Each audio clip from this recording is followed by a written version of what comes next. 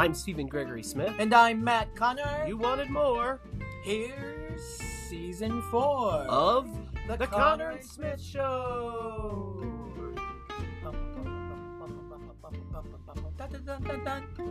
Okay, so today we Music by John Williams. Today we are talking to international star, Pulitzer Prize winner, amazing collaborator, Royce Vavrek, and it was so great catching up. I met Royce when working on his show, he and Josh Schmidt's show, the Midwestern Gothic, at Signature Theater in 2016, I believe it was. 17. Wow. It's hard. History, time, memories. Anyway, we're going to take a quick break. We will be right back.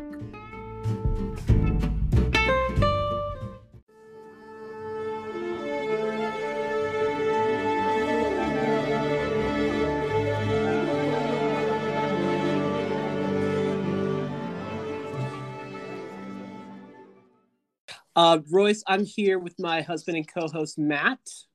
Awesome. Hey. Hey there. And our producer, Ryan. Hello. Hello there. How are you doing, my friend? I am doing really well. I can't complain. How are you guys doing? Cold. Oh my God, it's so cold. Where are you? I'm in New York. I'm in Brooklyn. So it's probably colder there. It's I have absolutely no idea. Probably, but it's a strange world we live in. So everything's sort of topsy-turvy. Are you near the bridge? Am I near the bridge? Which bridge? The Brooklyn Bridge. I'm near the Williamsburg Bridge. Close. I'm sort of close to the Brooklyn Bridge too. So oh, fun. Yes. So it's been. We are near the Memorial Bridge. We are. I love it. We are near the Signature Bridge. The Signature Bridge. It's been a while since we've spoken. I first met Royce when we were working on production of Midwestern Gothic at Signature Theater in 2016, I believe. 17. Actually. 17 was it? I just I had to remind myself via the Signature Theater website. Yeah. So 2017, because it was in the early part of the year. March 14th. Oh God, it wasn't even that early in the. Okay, it's been some years. It's been some years. So since then, I see that you've won a little prize for Angel's Bone. Yeah. Well, the opera won the prize with the composer, and I sort of went along for the ride. But yeah, that was an absolutely ridiculously exciting thing to have happen. We're talking about the Pulitzer, in case anyone's interested. That's no big deal, just some little award. That's incredible. Yeah. I remember listening to the announcement in the garden of a restaurant. And I was at a creative meeting, but I was, excited to see who the Pulitzer Committee would honor that year. And I remember screaming in this garden, and everybody looking, and Paola Pristini, the composer, was with me, and she's like, "He just won the Pulitzer," so excuse him. But it was an absolutely insane, unexpected, really awesome thing that sort of put my career, or like, I guess. I wouldn't say it put it on track, but it give it a shot in the arm for sure. It didn't hurt. It didn't hurt. No. Now, can I ask some Pulitzer questions? Please do. So, did you know that you were up for nominated or being recommended for the Pulitzer? I knew that I had a couple of entries that were being considered, a few entries that year that were being considered because publishers submit. So if you have been, if like the materials have been sent in, but you don't know if you've been a finalist or if you've won until the announcement. And then do you go someplace fancy and show up in a new outfit and have a speech? No, I wore a good hat. as I'm wont to do. And because I didn't really win, Du Yun won the prize. So she went up and accepted, but she didn't even speak. She gave a cute little curtsy. I believe there's even a video of it maybe somewhere online, or at least a photograph of her accepting her certificate. But she was really, really awesome and accepted it with her beautiful personality. And yeah, and then it was at Columbia. So we went to a big sort of luncheon at this Columbia space. And at my table, we had a really awesome table. Hilton Alls was at our table, and his guest was Rachel Weisz. So yeah, that was a pretty fun table to be assigned to. Yeah, I would say so. It's got to be first of all, like that. The name of that award carries its own weight. You know, you have a beautiful website. P.S. I was reading up on you today. So that happened kind of in tandem around a little bit later after Midwestern. Wait, hold on a second. How was Rachel Weisz nice? I had very little interaction with her, but I do remember her smiling and saying hi as we sat down. Every time I hear her name, I sing Rachel Weisz. Rachel Weisz. I would be afraid to I'd do that. But anyway. After like a drink. Yeah. She would be delighted. Sorry, go ahead, Steve. No, so did the Pulitzer, because Devil's Bone had already happened when we were doing Midwestern, is that right? Yes, we premiered Angel's Bone in Bone. 2016, in January of 16. Okay, because I remember you talking about it. So the award happened kind of right after Midwestern?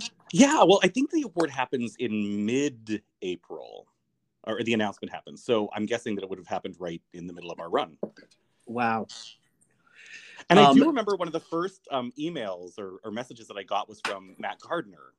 And so we were definitely in the thick of Midwest. I guess if it was on my radar, I've forgotten it. It's all good. And what is Angel's Bone about?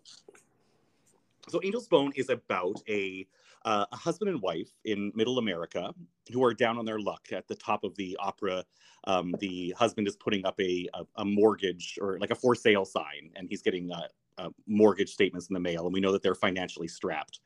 And then one day, a pair of angels are found in their garden. These fallen angels, they're fallen in the brambles, and they sort of bring them into their home, wash them up, clean them up, and then the wife has an idea. What if they sort of pimped out these angels so that people could have an allotted amount of time to do whatever they wanted with them? And so some of them come with spiritual intentions, some of them come with sexual intentions, some of them come with just physical and violent intentions.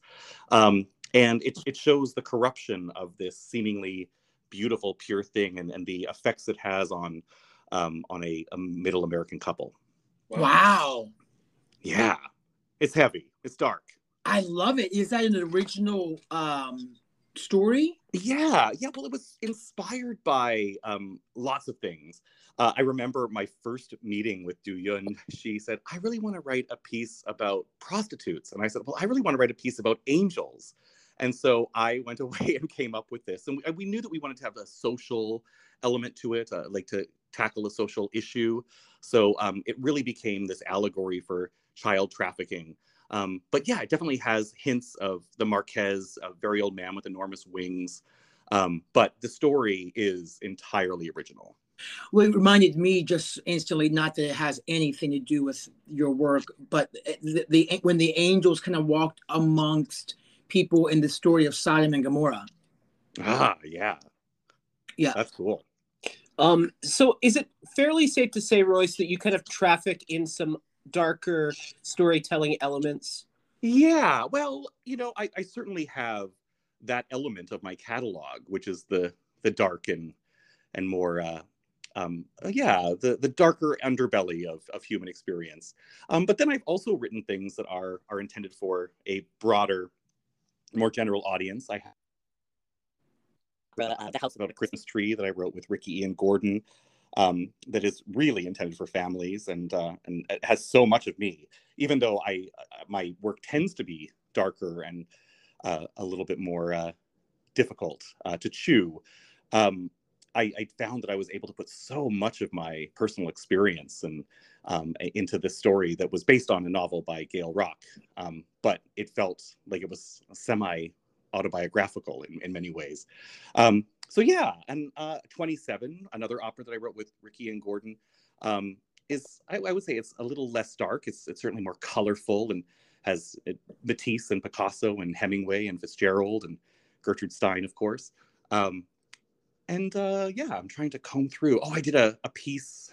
Well, that's actually kind of dark. I was going to say "Oh, Columbia," which deals with the American spirit of exploration, but it also deals with space disasters. So there is it does sort of shade that piece. But yeah, I think that if you look at my work, even The Wild Beast of the Bungalow, an opera I wrote with Rachel Peters, that is colorful and wild, but also a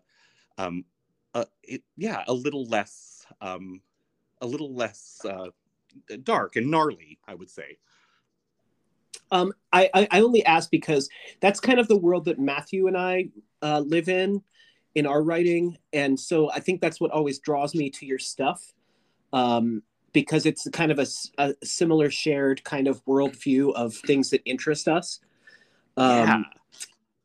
You wrote a show called Proving. Go ahead. Well, I was just thinking of Missy Mazzoli, one of my nearest and dearest collaborators and one of my best friends.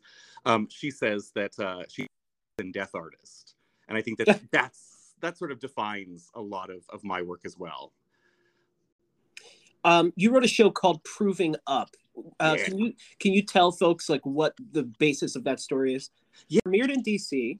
It premiered in DC, yes. And the author that of the who was the author that it was the story is based on their story? Yeah, so Proving Up is based on a short story by Karen Russell, who is this absolutely extraordinary writer. She's probably best known for her novel Swamplandia, which was a finalist for the Pulitzer Prize back a while ago. I forget which year exactly. And her imagination is just so unbelievably dazzling. And I remember when Francesca Zambello asked Missy to suggest some ideas for a commission at WNO through their American Opera Initiative, I was like, well, we should totally consider something of Karen. So I found two of her stories that I thought were just amazing. One of them, which was Proving Up, which is essentially a ghost story set on a Nebraskan homesteading farm in the 1870s. And this family that's desperate to prove up and earn the title to their land after 5 really hard-fought years of struggle. The last thing that they have to do is have the inspector come and show their sod house with its particular dimensions and a glass window. That's a very particular requirement. And being good neighbors, they hear that the inspector is coming. And so they hear that he's coming to a neighboring farm, so they send their youngest son to go and deliver this pane of glass that they are sharing. And then he is to take the window out of that farm and race it home with the inspector so that their family can also prove up with this shared piece of glass. It's the most divine, weird, strange, beautiful landscape that Karen created. And I was so glad to get to riff and to create musical language out of her story, which is just like, it's rich language. She's everything. Yeah, so that's Proving Up. Go ahead, Ryan. So it sounds like you've done a couple adaptations. Like, did you approach each of them differently, of course? And how much do you change? And what's the thought process for that? I think that every project has its own internal logic. And you guys have adapted quite a bit as well. Mm-hmm. And so I would love to know your experience on that. But yeah, I tend to not that I'm deferential, but I love how other writers especially unlock my language. I think that any writer can sort of get stuck in the rut of their own sensibilities. And so what working with Karen's writing does is it provides me with these phrases that I would never write. them blossom lyrically. So yeah, I don't know that I changed too much. Like I just finished an adaptation of George Saunders' Lincoln in the Bardo for the Met. And it's unbelievably true to George Saunders' text. It was really sort of retrofitting the language and using as much of that amazing language that George has to create a more, like a slightly reduced world, because there's so many characters in that novel, and there are quite a few words, more words than I could put in my libretto. So you become a curator, but then there are also moments when you're asked to extrapolate on ideas. So I think you do what you can with the source material. I think you use it as much as possible, or I like to use it as much as possible. And then there's a time when you just have to put it away and let the piece become yours.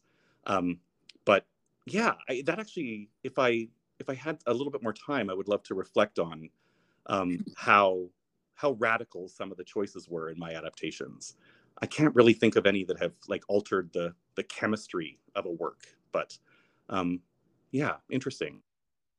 Yeah, I think it's just germane to whatever piece that you're adapting. Every beast is a different beast. And would you guys say that you all would also use, the language depending on what you're adapting as well, as far as like, Monsters of the Villa Diodati and? Well, Monsters wasn't so much an adaptation as much as it was like capturing a bunch of different diary entries. Yeah. Huh? Their words and some. Oh yeah, I used so Monsters of the Villa Diodati is about the summer of darkness where Byron and Shelley summered together at Villa Diodati, and Frankenstein came out of that summer. And so, or the summer of darkness between 2016 and 2020. It's different. That's a longer summer. But we used a lot of their writings, Byron's work and Shelley's work, both Mary and Percy. But yeah, I think that was just kind of all about trying to, how do you write to bring like Lord Byron alive? Like how does Lord Byron speak when he's not writing poetry? That was difficult. Just trying to even assume that I could come up with something witty enough. But adapting Turn of the Screw, I think, was one of the trickiest things. I kind of had to update the time to the late 1918, 1919, just to make things kind of work for the angle I wanted better. But I like you said, I think everything you adapt, you start to find the patterns of the book and find the things that stick out to you and what those themes recurring kind of inspire, and that usually brings out lyrics or a song, and then everything just kind of tent pegs from there, right? Mm-hmm. Yeah. Can I ask what you guys are writing right now? Right now, yeah, we're an adaptation. We're working on an adaptation of The Legend of Sleepy Hollow. Cool, awesome. We have done it before, but we did it at our university. That we, a few years ago, we went back to our college and workshopped the show. So we're kind of doing another production that's going to be different than that one, because we just haven't kind of found the sweet spot of what we want for it yet. So, and funny enough, it's because I need to stick closer and closer to the original subject matter and text. I think when I got away from it a little too much, it turned into a story it wasn't. It's a very simple story, and my frustration with it was nothing freaking happens. Like if you read the story, it's very dry. There's no like there at times. So many people have improved on it, but I think in retrospect, there is a there. We just didn't find the rhythm of the there. So that's what we're working on right now. And so, what was the impulse initially to attack it or to dig in? Well, I guess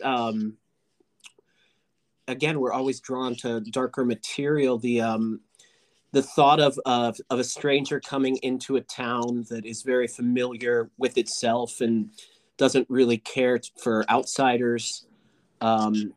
This convenient kind of ghost of fantastical origin that is kind of. It just represents so much of what America really, the worst parts of what America can be. Yeah.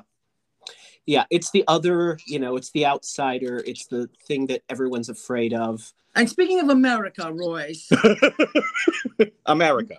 You were born in the land of Canada. Guilty, yes. And so, what was your journey of? Take me back when Royce was was little. I mean, how did you get this? Did you always see yourself in this this beautiful palette of creating? Yeah.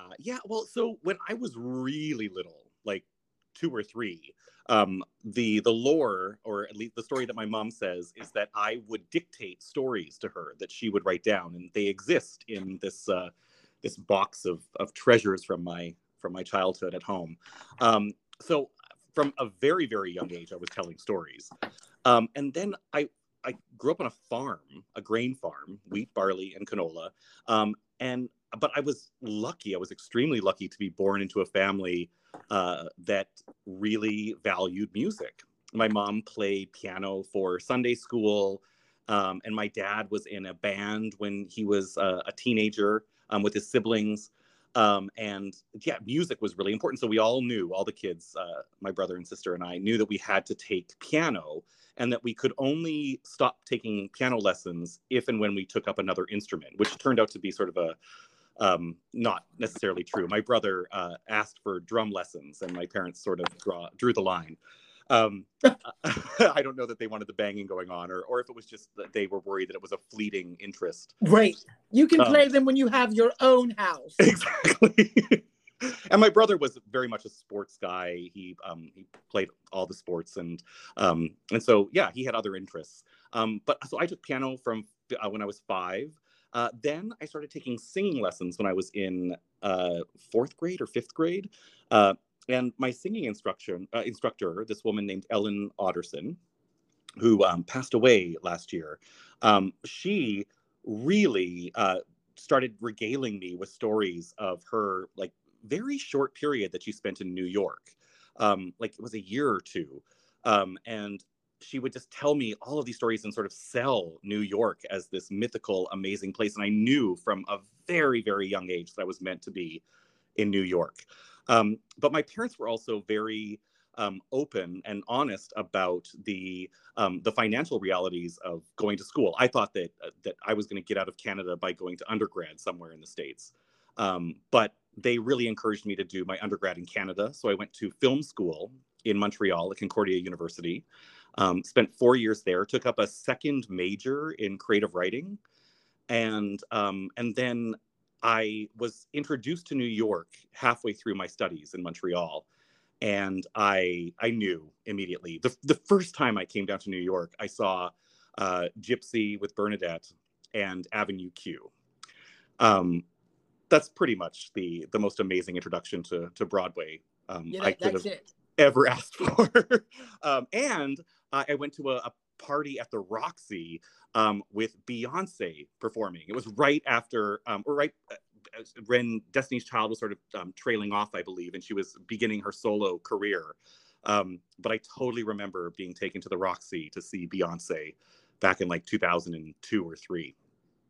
She was probably singing Crazy in Love. Oh, I hope so. I can't remember anything but the sea of shirtless men and Beyonce up doing her thing.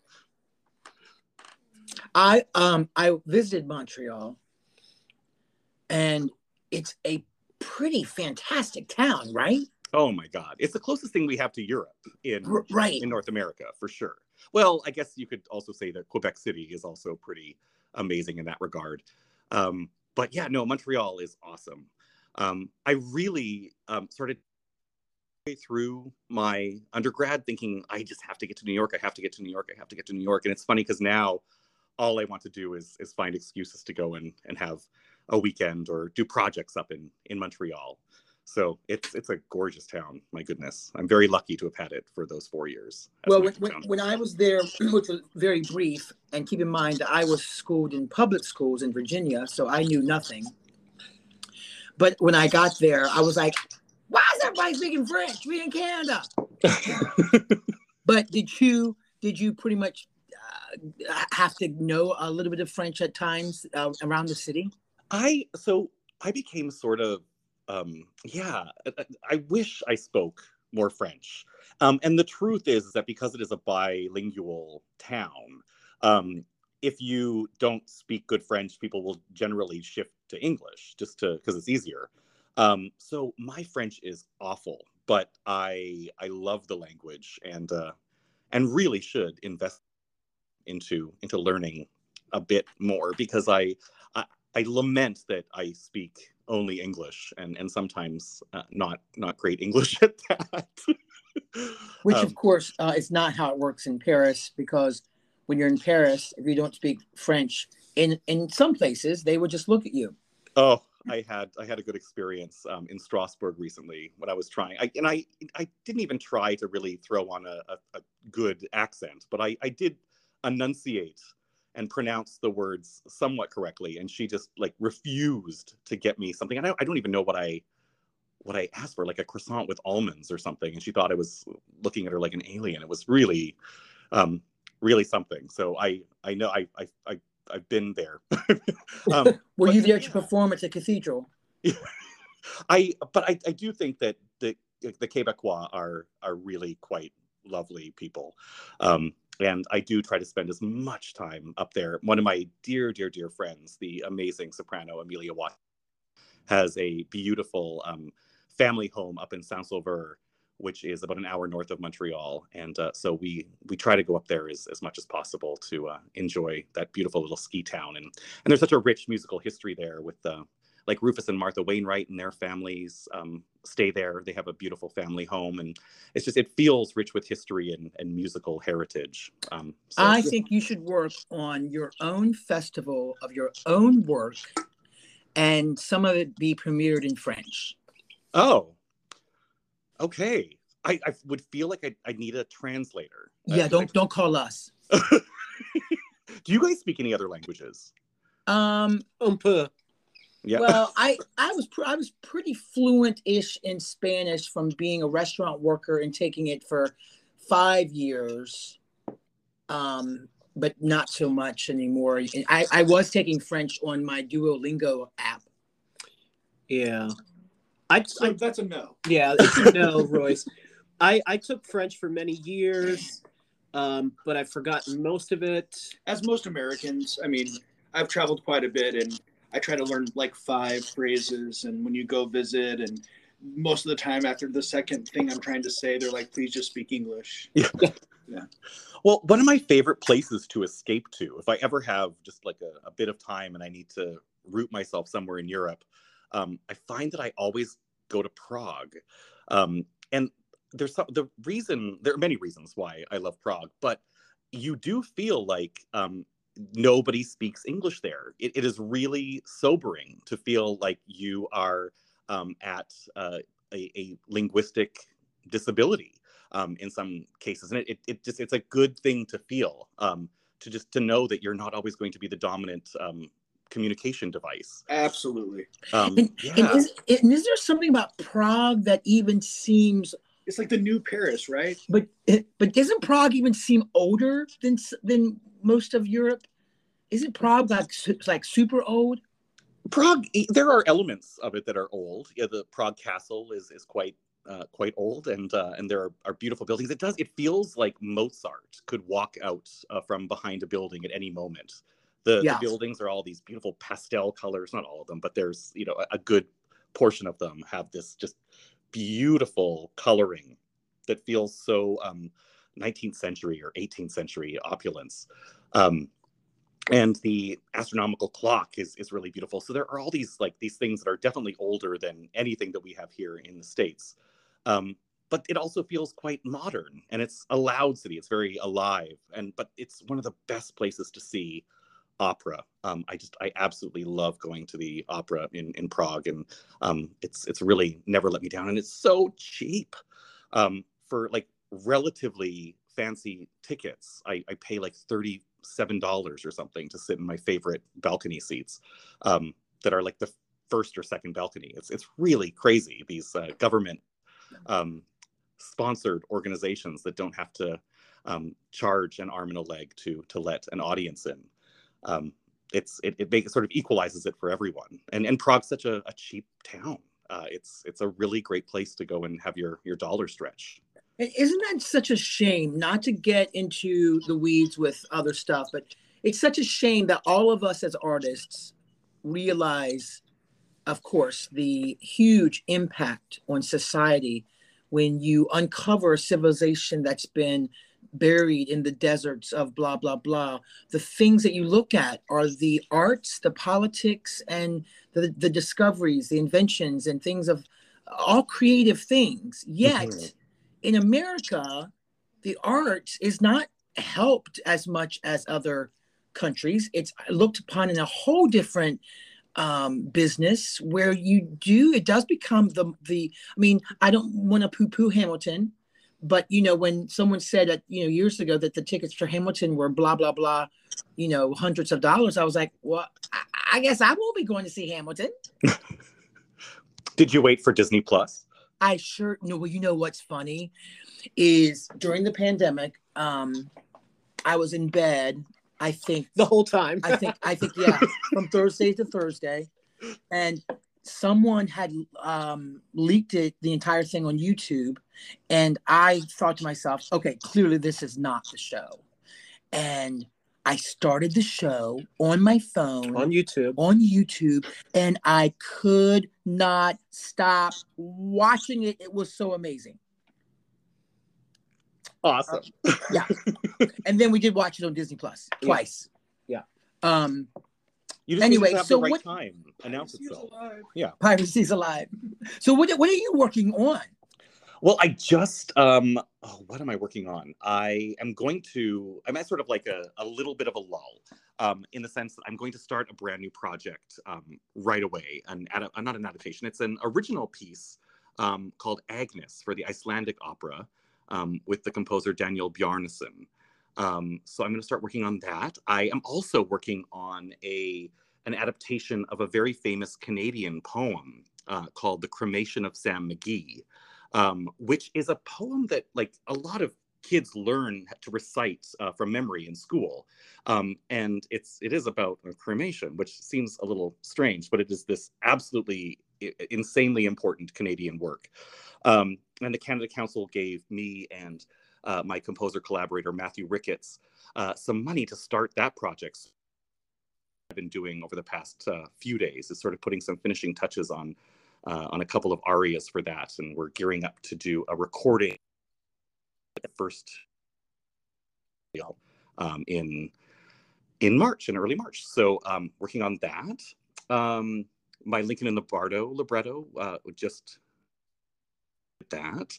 And I'm working on a treatment for a new dance project that is a little early to talk about, but I'm working on a lot of ideas with my collaborator Guillaume Cote, who is the principal dancer at the National Ballet of Canada. And he and I worked on a new dance piece called Crypto that will tour Canada this year, with music by one of my favorite collaborators, Mika Carlson, who that's my last year was writing two big librettos for him. One that is based on Lars von Trier's Melancholia for the Royal Swedish Opera, and the other is an adaptation of Ingmar Bergman's Fanny and Alexander for the opera house in Brussels, Belgium, called La Monnaie. So those were the things that were really rattling in my brain over the past few months. But I'm going to be diving into that. Oh, and some work with Paola Prestini is coming up, and some work with Julian Walkner, an original piece that's sort of inspired by my father and his suicide over a decade ago, and his decline due to alcoholism. So that will be a very meaningful piece for me to Wow. to start working on. So yeah, lots of things. My brain is a little scattered here and there, but I'm good at focusing when the project's in front of me for sure. So when we say libretto, Yeah, and everyone, you know, the non artists sometimes get confused. Clear up for us what a libretto means.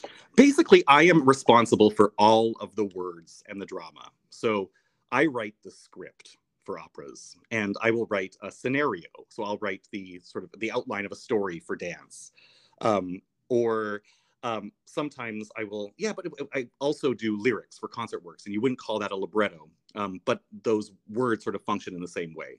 So I like to say that I write words that are usually meant to be sung, and the drama that surrounds it. Right. You worked with Josh Schmidt on Midwestern Gothic in I 2017. did. Yeah. Can you tell us how that came to be, that project came to be? Oh my goodness. Well, okay. So I was working at the Public Theater in New York. I was Ted Sperling's assistant for 3 years. And one of the coolest things was just the revolving door of composers and artists that would come into the theater and into our office on a pretty much a daily basis. My goodness. And one day I remember Michael Halberstam and Josh came in to talk about their musical A Minister's Wife. And I had seen Adding Machine and had just been completely, like, I think it's still one of the 5 greatest musicals I've ever encountered in my life. I think it is absolutely a masterpiece. And so I knew that I had to work with Josh. He's truly one of the most brilliant composers out there. And so I had, and I still have, a small opera company that really does concert works of projects in progress. And we're going to do more production-based stuff, but over the past decade, we've done little concerts here and there. And it's a company that I run with a college friend, Eric Hertig, and the Tony-nominated soprano, Lauren Warsham. And we wanted to write a song for Lauren to sing at one of the concerts. And so we wrote Mama Cries. And that song really became the nucleus of the show. And so then I think Josh took that to Signature, and the commission was to write a few songs, a handful, like 4 or 5. And so we wrote 4 or 5 songs and created a bit of an outline, and then Signature greenlit it. And so we wrote the whole thing, and then we got the call from Matt saying that he wanted to direct it and that he was really pushing for a production. And and so Signature came on board, and then that's where the magic happened. But it was a rather long period of time between the Mama Cries and the premiere. But it also seems like it happened in a flash. I got to do the workshop as well as the production. And I remember the workshop just going, oh my God, this is some of my favorite, like, whisper quiet. Who was the amazing female girl lead? She was young. In the workshop or in the premiere? In the premiere. Morgan. Morgan. Oh gosh. Keane. Yes, and then the lead guy. He went on to do Tim. Yes. It was an amazing cast. Wasn't Sherry Evelyn in it? And Sherry, oh my goodness, and Rachel Zampelli. It was an amazing cast. And Sam. Oh, Sam Ludwig, that's right. It's such a genius. And Bobby Smith. Bobby Smith. It's just for an introduction to the DC theater scene. For me, I lucked out. I hit the jackpot. You guys are all absolutely extraordinary, and we were in such amazing and capable and just genius hands. My God. And I'm happy that some of my taxidermied animals ended up in the show. Truly one of the most amazing moments with that reveal. Where do those taxidermied animals live in your home? Currently in the office. Okay. We got them for another show. We got them for our adaptation of Night of the Living Dead. And they have been with us. I think they ended up in Turn of the Screw as well. They've kind of been in a couple of shows. They're stars. They are absolute stars. And they were given to us, but we're not hunters, clearly. They were given to us by people who were like, these are creepy, you would like them. I think that you could fool some people, though, with some good flannel. Yeah. And some of those flappy, like Elmer Fudd ear cap things. You know, we've got all that. I mean, I'm from Western Pennsylvania and Matthew's from Winchester, Virginia. So, which is Western Pennsylvania. Yeah. It's basically the same thing. Yeah. Well, I had a program for Midwestern Gothic. I was not a part of the process, but it was just a fucking amazing masterpiece. I mean, the choices and the music and the story was just unreal. I remember leaving there and felt so charged from just the show. Oh, thank you. Thank you for saying that. It was an incredible night of theater, you know. One of those movies you watch that you think about for 3 days kind of thing. Oh, that's awesome. That is so awesome to hear that. Yeah, it was a really profound experience for me, and I got to put so many of my favorite influences into that piece. And did you guys hear that we had another production that happened in London recently over lockdown? No. Yeah, so the Royal Academy of Music chose it as a piece that their graduating students would perform. And they had to, it was all figured out after all the kids were sent home. And so not only did the kids have to learn the piece, which was slightly augmented because it was a cast of all boys, I believe. And they had to film themselves at home, and they were sort of guided by the director to place the camera in different places. It's really insane that these like really young adults were able to not only perform the piece, but also become the entire crew of this presentation, this production. And it was really wild. I think there might be some clips of it available online. I don't know that the whole thing is available anymore, but it was a really, really awesome opportunity for these kids to dig into some new musical theater, but also for us to see it through a completely different prism. This boy-dominated cast, and then it became sort of an identity politics piece, and it was really, really, really cool. I would love to see it with all like male. That would be interesting. Yeah, the next production in America should just have the hired boys. They should play all the roles. My God. I don't know how many times on social media somehow a Midwestern Gothic thing pops up every once in a while. And there's always a thread of comments from people who either did the workshop or like Emily Zickler, who did the workshop and then understudied. Like there's always like a lyric train of like Whisper Quiet or something. Because it's just that good. And once you hear it, you can't get it out of your head. And in such a good way, I mean that. But that was an incredible experience. It was so great to get to meet you there and work with you. And my gosh, all the other stuff you've done.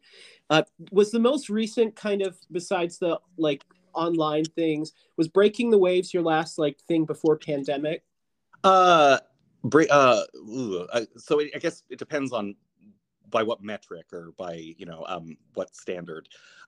Breaking the Waves, I was just in Switzerland a few months ago. Oh, okay. Because we had a new production of it open up in St. Gallen, which was exquisite and beautiful and so different from any other productions we've had before. So it was thrilling to see a completely new interpretation. But the last world premiere that I had before lockdown was Jacqueline, a small opera for Tapestry Opera up in Toronto. Okay.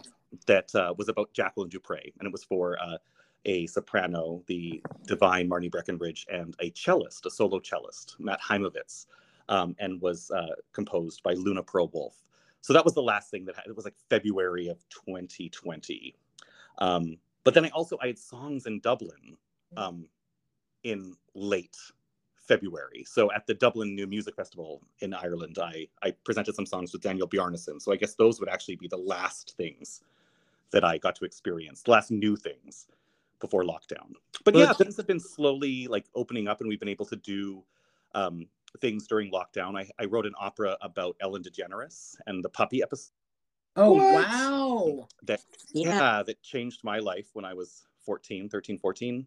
And so I wrote a piece that's it's really, really touching. That it doesn't actually talk about Ellen DeGeneres all that much. It's more about the lives of just regular people living in a small little American town, and a boy who sees it as representation and has a crush on his neighborhood friend, and a grandma who is senile and who is living through memories of a young, when she was in secretary school, and a young woman that she had a crush on as well, and a lesbian woman who is about to leave her husband to go and live her truth with another woman, and it all happens on a night on the night of the broadcast of the episode.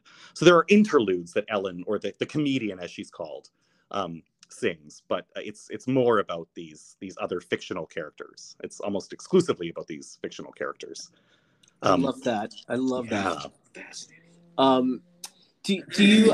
So I guess we've heard what you're working on next. So is RoyceVavrek.com the best place to follow you, get information on you? Where else do you like people to follow you? That's good. Yeah. I think Instagram is also good. I have a couple of accounts on there. One that is sort of like just my personal normal account. And then I also take street photos, which has been sort of a passion of mine for the past 4 years. So you can check out my photography, which is sort of a visual diary of my adventures, and often includes collaborators and just slices of life on the road and in New York. But yeah, Instagram is great. Facebook, although that seems so archaic these days, but I'm there. Twitter, I'm there. I'm pretty all over the place. So take your pick. Well, Royce, thank you so much for taking the time to talk to us. Sorry about some technical issues that happened. No worries. But we love the stuff that you work on. We love your vision, and just I couldn't wait to talk to you and kind of explore some of the things that you've worked on over the years. All incredible, and we feel very lucky to have talked to you tonight. We appreciate it. It is my pleasure. What a thrill! And please come visit me up in New York when the time is right. When the time is right. I'm here. Absolutely. We keep hoping for that right time, It'll come. It'll come. Exactly. Yeah. All right, Royce, we will talk to you soon, we hope. Absolutely. Thank you. All right. Have bye. a good one. Bye. Take care. Bye.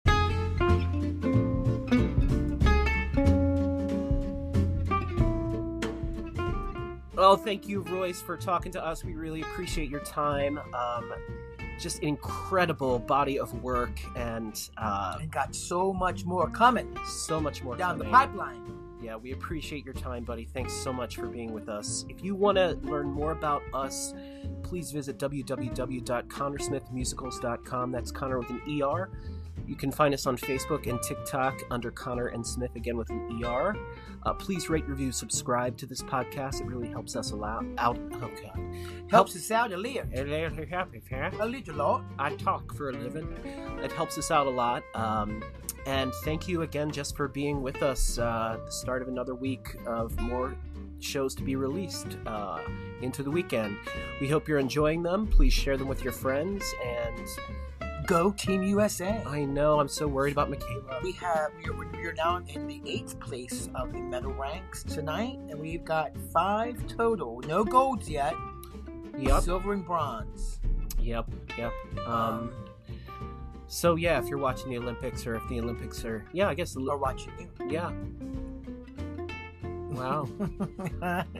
All right. Bye, everybody. Have a great day. Bye.